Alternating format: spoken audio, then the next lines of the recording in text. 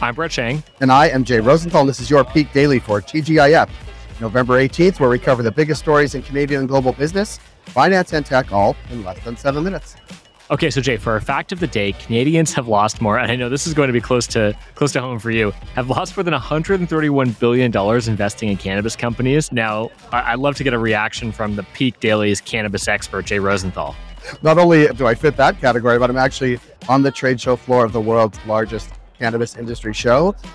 That's a lot of money. It's a lot of money in an industry that I have a lot of heart for, but it's been a rough go as of late.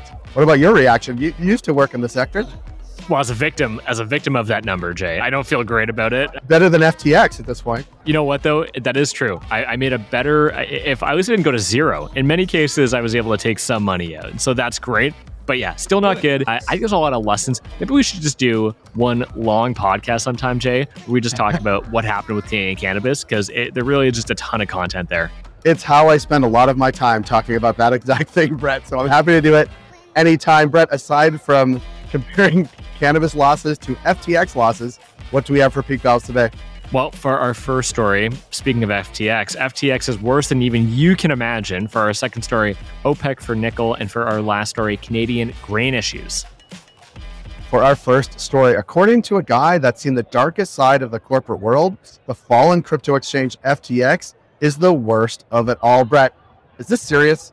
Yeah, well, it's very serious. So John Marie III is an insolvency expert who oversaw the liquidation of energy giant Enron and Canadian telecommunications hardware maker Nortel. And he was appointed as the new CEO of FTX. He wrote that the company was the worst case of corporate failure that he had seen in his over 40-year career in a filing. He also wrote, from compromised systems integrity and faulty regulatory oversight abroad, the concentration of control in the hands of a very small group of inexperienced, unsophisticated, and potentially compromised individuals, this situation is unprecedented.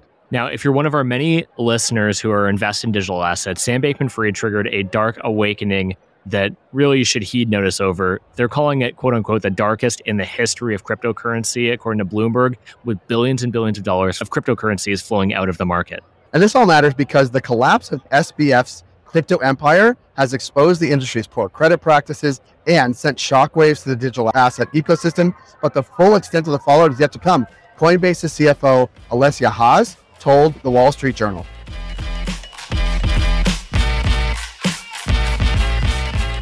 For our second story, last month, Indonesia floated the idea of a so-called OPEC for nickel. Now it's shopping around for partners to make the dream a reality. At the top of the list, Canada. Now, Jay, is this like Canada-Indonesia collab that we've all been waiting for? Yeah, I've just been really waiting with bated breath. Indonesia met with Canada at the G20 summit to discuss forming a cartel of nickel-rich countries that would control global nickel production and set market prices.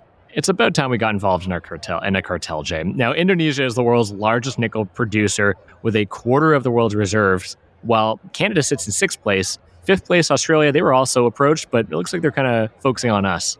Okay, and here's why it would work. OPEC nations control about 50% of oil supplies and 90% of reserves. By regulating how much oil it sends out to the world, it's able, to an extent, control prices.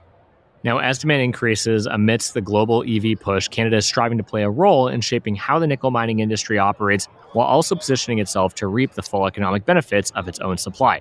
A cartel is one potential way to do just that. Though nickel is at its highest price in over 6 months right now, the stability of that comes from price control is very attractive given how volatile the market has been. Next, the government's critical mineral strategy is due to be published by year's end and could give us a clearer idea of how seriously Canada will take Indonesia's proposal.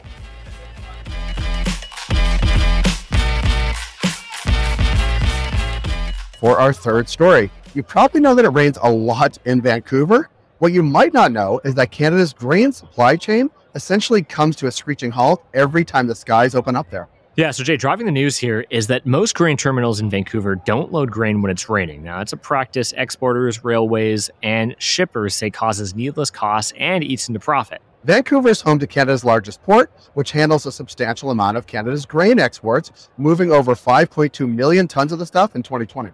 It rains on average 165 days a year in Vancouver. Pretty depressing, Jay. But between all these rainy days, P&H, one of Canada's largest grain exporters, estimates it loses 30 to 40 days worth of productivity. 1 week this past October, it rained almost every day, forcing CN Rail to stop sending grain cars altogether as terminals were full because they couldn't unload. Now, to get you caught up, grain that's being transported can't get wet or else it will rot on the way to destination. This makes loading grain in the rain cumbersome, though far from impossible. Loading grain in the rain is a pretty good rhyme, Brett. In 2005, Transport Canada ruled that the method exporters used to load grain in the rain was unsafe. In the 17 years since, exporters and workers have failed to reach an agreement on a new way to actually do things. And this all matters because this year has been a huge rebound year for Canadian grain harvest. With self-inflicted supply chain snarls in place, Canadian farmers can't fully reap the benefits of their strong crops, and Canadian grain is having a harder time helping out in global shortages. Peak Pals, thanks for making us the most listened to business news podcast in Canada. If you got a second, why not follow this podcast on your app of choice and leave us a review. And if you want more Peak, make sure to subscribe to our daily newsletter at readthepeak.com. And as always, thanks to Dale Richardson and 306 Media Productions for putting together this episode. Thank you, Dale, and thank you, Brett. And Brett, have a great weekend. You too, Jay.